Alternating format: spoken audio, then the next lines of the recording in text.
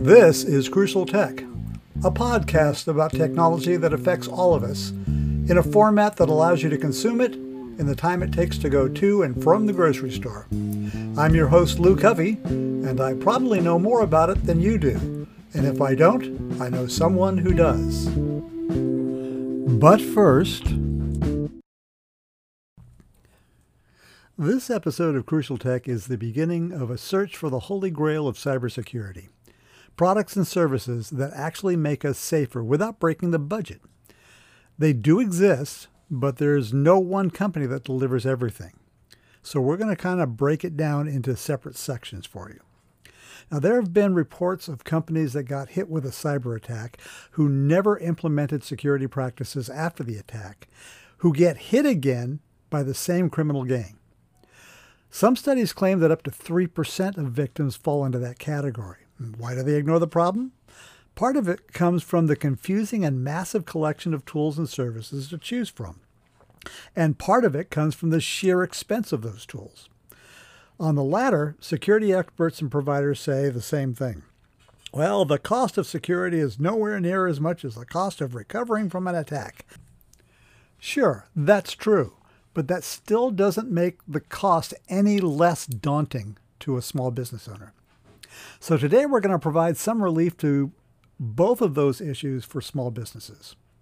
First, a business owner needs to understand where the weakest link is and start with penetration testing.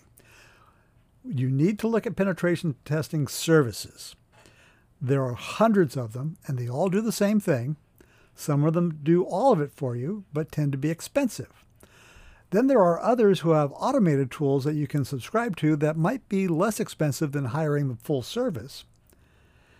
But most of them are also relatively expensive, ranging from an annual license fee of up to $25,000. But we found one that is both automated tools and can be enhanced with professional services that could cost below $100 per scan. Now, the name of the company is Ronin-Pentest, and they're out of England. We talked to the founder, Ben Brown, and his marketing consultant, Simon Lingard, for about an hour, going off on multiple tangents, which were quite entertaining, but I've had to edit out most of that because we had to get to the point. Ronin-Pentest offers an automated web-based tool that can be used by anyone to go through the top 10 vulnerabilities as listed by the Open Web Application Security Project, or OWASP. If you want to see what that list is, just search for OWASP Top 10 Vulnerabilities and you'll be able to find them. But let's go to the interview now and learn about an easy way to protect yourself before you get hit.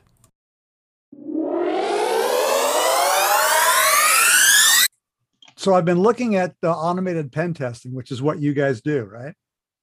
Yes. Okay. Automating as much as one can. Yeah. So before we get into that sort of thing, that's one of the things I'd like to find out is what makes you different from all the other pen testers like Pentera and Sparker and Acumetrics and. I think the difference is the objective of our approach.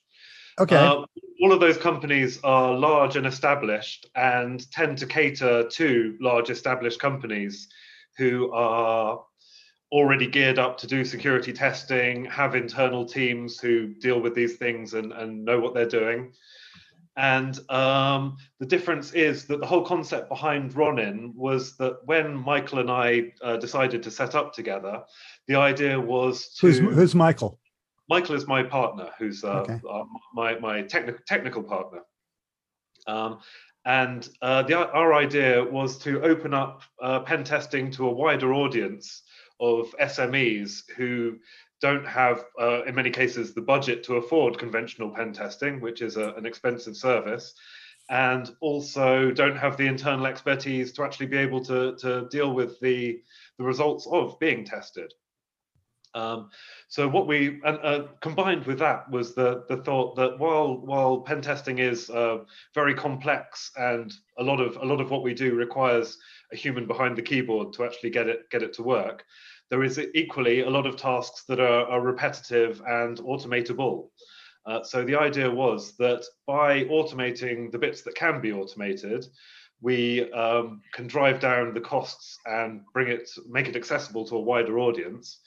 And therefore, once they've dealt with the low-hanging fruit that you can find via automation, then they will hopefully have some budget and a better understanding to spare, so that they can then take advantage of manual pen testing as well. Okay. Is there any other company that's doing the same kind of approach? In other words, making pen testing affordable? Yes, I think there's a couple of more established competitors in our more immediate area. Okay. One is called Intruder.io. So they're probably our most established direct competitor. Okay. But do they do exactly the same thing, Ben? They do a similar thing. I don't think they do it with quite the same motivations. So I think they're okay. So what's the motivation? That's a good one. Well, I don't want to put words into their mouths. No, I'm talking. No, I'm talking. Well, I mean, just tell me the words. I'll do it. This is your chance.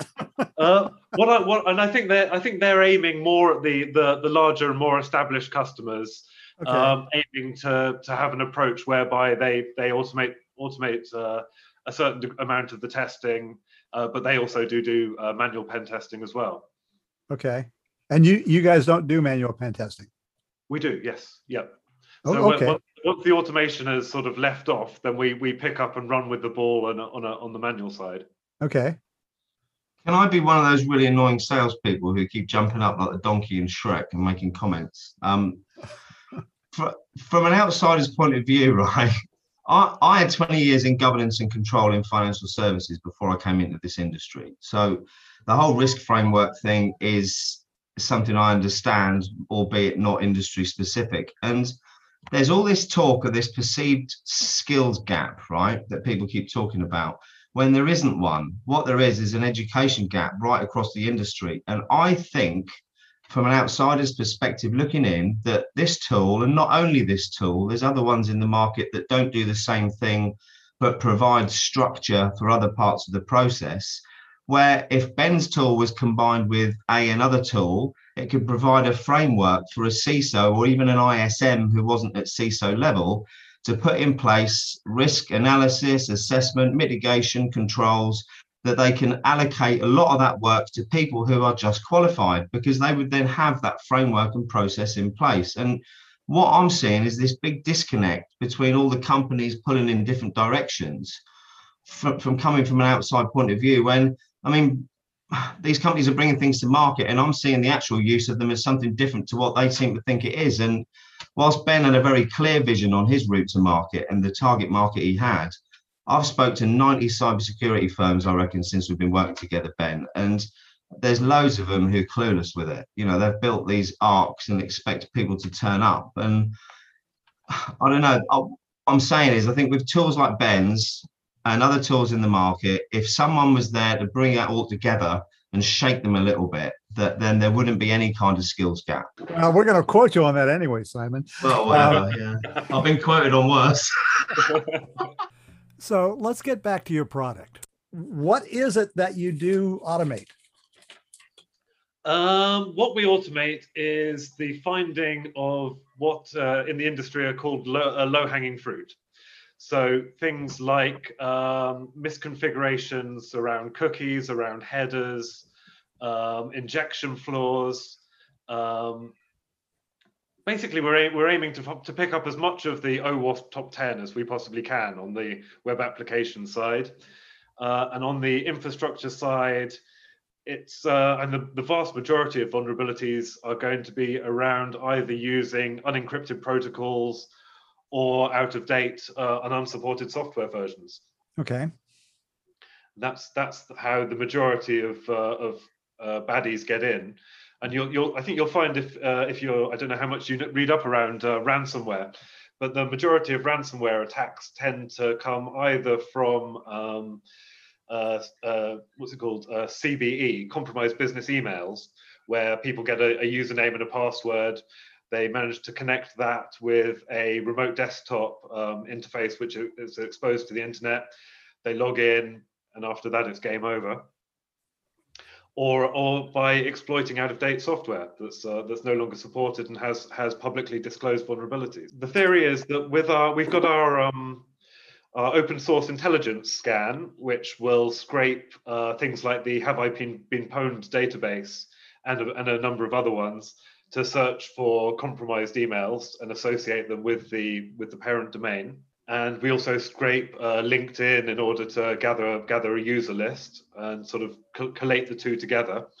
So that's kind of the automation of the reconnaissance element of a pen test, as much as is possible.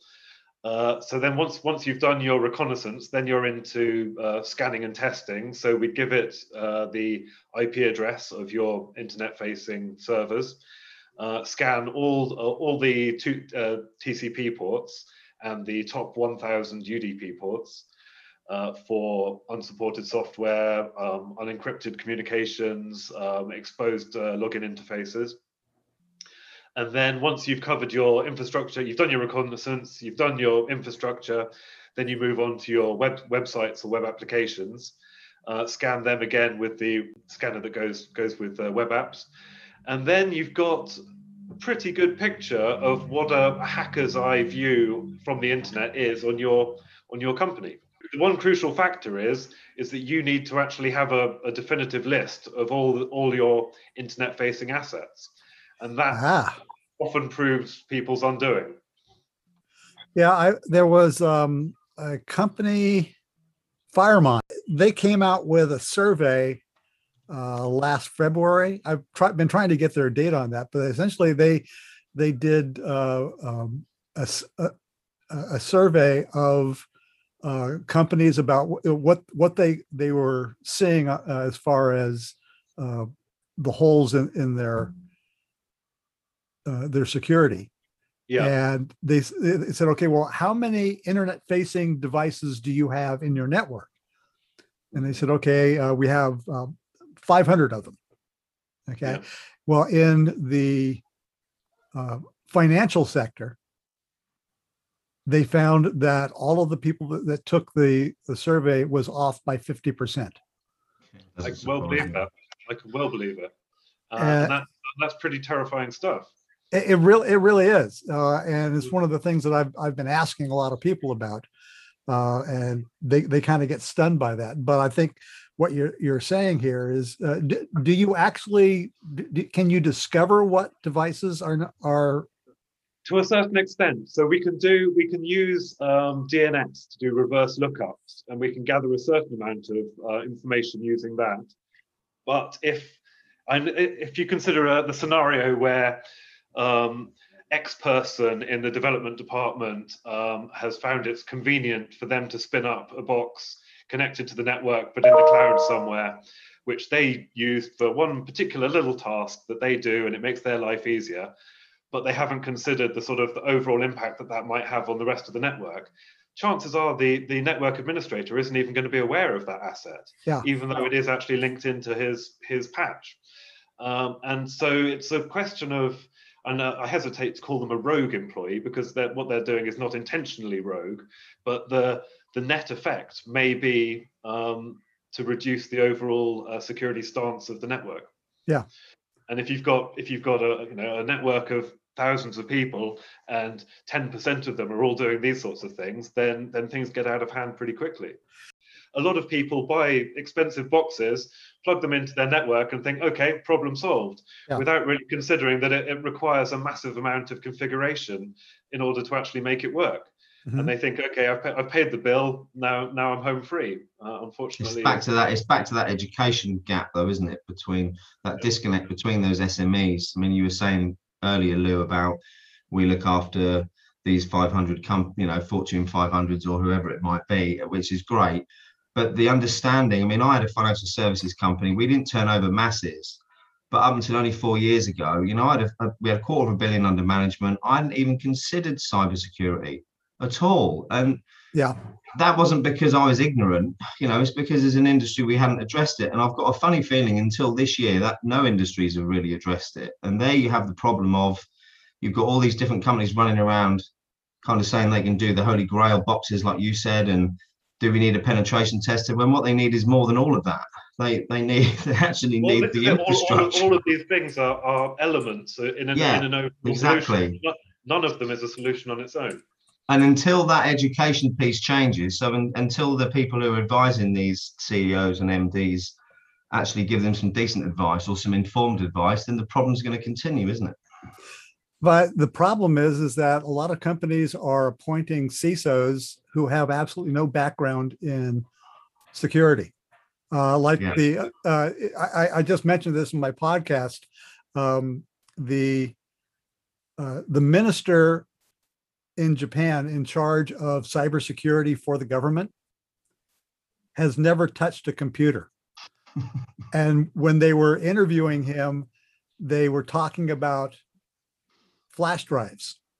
And it says about the security problems of flash drives. And he wasn't quite sure what a flash drive was.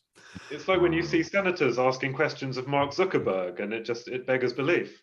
Yeah. Yeah, it does. Yeah. And the thing is, these are the guys who are getting put in there. But I think most of the time when an executive is made a CISO, it's not because of his experience in security. It's because he's going to be the fall guy. Yeah. He may be an excellent administrator, which is definitely a prerequisite for being a CISO. But partly it's more than that. It's more than that, isn't it? Yes, and security, and also, and I look at all these articles written for and by CISOs, and I think it's the most under-rewarded job in the world. I wouldn't touch it with a barge pole. No, basically, you take all of the flack and get none of the praise when things go well. It looks like it's all downside to me. Yeah. Yeah, apart from the 250 grand a year salary there is, I suppose. I think they earn that. There was an article recently in VentureBeat which gave kind of a spurious number that 80% of the companies that pay the ransomware get hit again. That may not be true, but it seems to be true that it happens very often. What do you think? I read one article where it was a company, they got hit by exactly the same ransomware in exactly the same place, having paid out $3 or $4 million. Yes. And they paid the ransom, and then they didn't fix the vulnerability, and that again is just that's corporate insanity. So that brings up this question: should a company hire you guys before they get hit, while they get hit, or after they get hit? We do prevention rather than cure, definitely. Yeah. And there's a whole separate industry in cyber forensics that we. And again, Ben, you've said to me before, and you're a big advocate in promoting this to everyone you speak to and everyone you advise, and that there's no such thing as 100% secure solution. You can do it, even from your pen testing point of view. There's only so much you can do to make it safe. And I think the fact your honesty on that is refreshing compared to some people who speak to people in the industry. Here's the stat that I was looking at.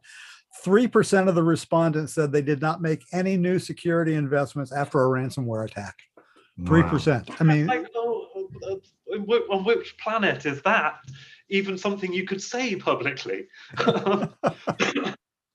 Well, they weren't identified. It was just part of the survey. No, but I think that if it comes down to one element of the solution is a generational change. When the old guys who don't have an understanding of the tech stop being the arbiters of what gets budgets and what doesn't, I think we'll see a sea change. But yeah, also I think, to be really brutal, I think C-level board members ought to be criminally culpable for data breaches. Well, you're in agreement with those guys up. Suddenly they're going to pay notice. Yeah, you're in agreement with Gartner. I don't know if you saw the study that Gartner put out in September. Yes. That they said by 2025, CEOs are going to be held criminally and civilly liable for physical injury caused to customers and users if there was something that they could have done to prevent it. And I think that should be extended to include data breaches as well. Yeah, well, it probably will be, but yeah, that's my brutally honest opinion. Is I don't think that I don't think that they're going to put their hands in their pockets until they're compelled to do so by self-interest. What do you think about the CEO of Colonial, who, when they got hit, he says, "Well, we invested millions of dollars in upgrading our security." Yeah, he also went on to say that it was a highly sophisticated attack. I dispute that statement. Yeah. I think what you said earlier about when you're doing your top 10, that you find it, the most common is a compromised email. And Yes.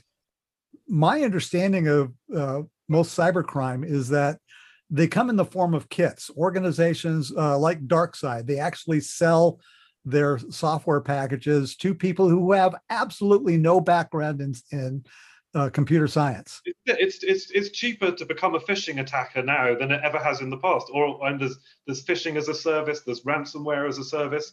You don't need to be a techie to be a bad guy anymore. Yeah, and that's how North Korea funds their nuclear weapons program. Right. Okay. So, no comment.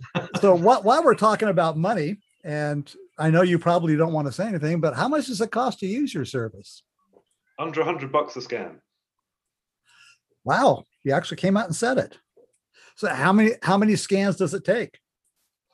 So that would be for one server, and it would include all the ports and any web servers present on those ports.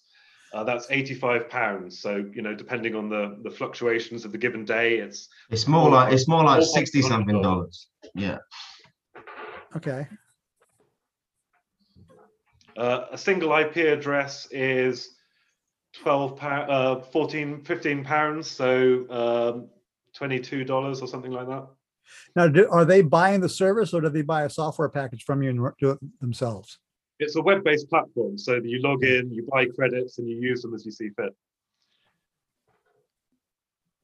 So I think that's the beauty of what you've got, Ben, is that all these other people out there who I speak to all want 25 grand licensing fees up front for packages, whereas yours really is aimed at the people you want to suit, which is those who haven't got 25 grand sitting around to buy packages. Is people who need to dip in and out, like developers. People who would run down the street screaming if you said 25,000 to them. Yeah. Okay, so just for your marketing efforts, this is probably where you fall into the line of a holy grail. Right? I mean, because that's been the biggest problem. I understand when a businessman says to me, "I can't afford cybersecurity services or products." That's exactly the objection that we're attempting to address. And that is the biggest problem in cybersecurity. That's where most of the malware spreads. Yes, it's through small and medium businesses. Yeah, and they're parts of the supply chains of the larger businesses who then get popped as well. Yeah. Okay, that's where I'm going to leave it. We went on for a while about lots of other things. We were having a good time, but I wanted to keep this within our time parameters. I'll be doing a larger piece on the area of penetration testing services at cyberprotectionmagazine.com. But this is something, I know we got kind of deep in the weeds on the technology here. But that was intentional. I wanted you to be able to hear that there are people out there that are providing cybersecurity services at an affordable cost so that you can at least do the basics. And penetration testing is one of the basics. It's one of the things you've got to do right up front in order to protect your website. And I hope for people who have a business out there or who are connected to businesses who have been attacked by cyber criminals, that you can let them know about these services and that it's not going to cost them an arm and a leg. So this has been Lou Covey with Crucial Tech.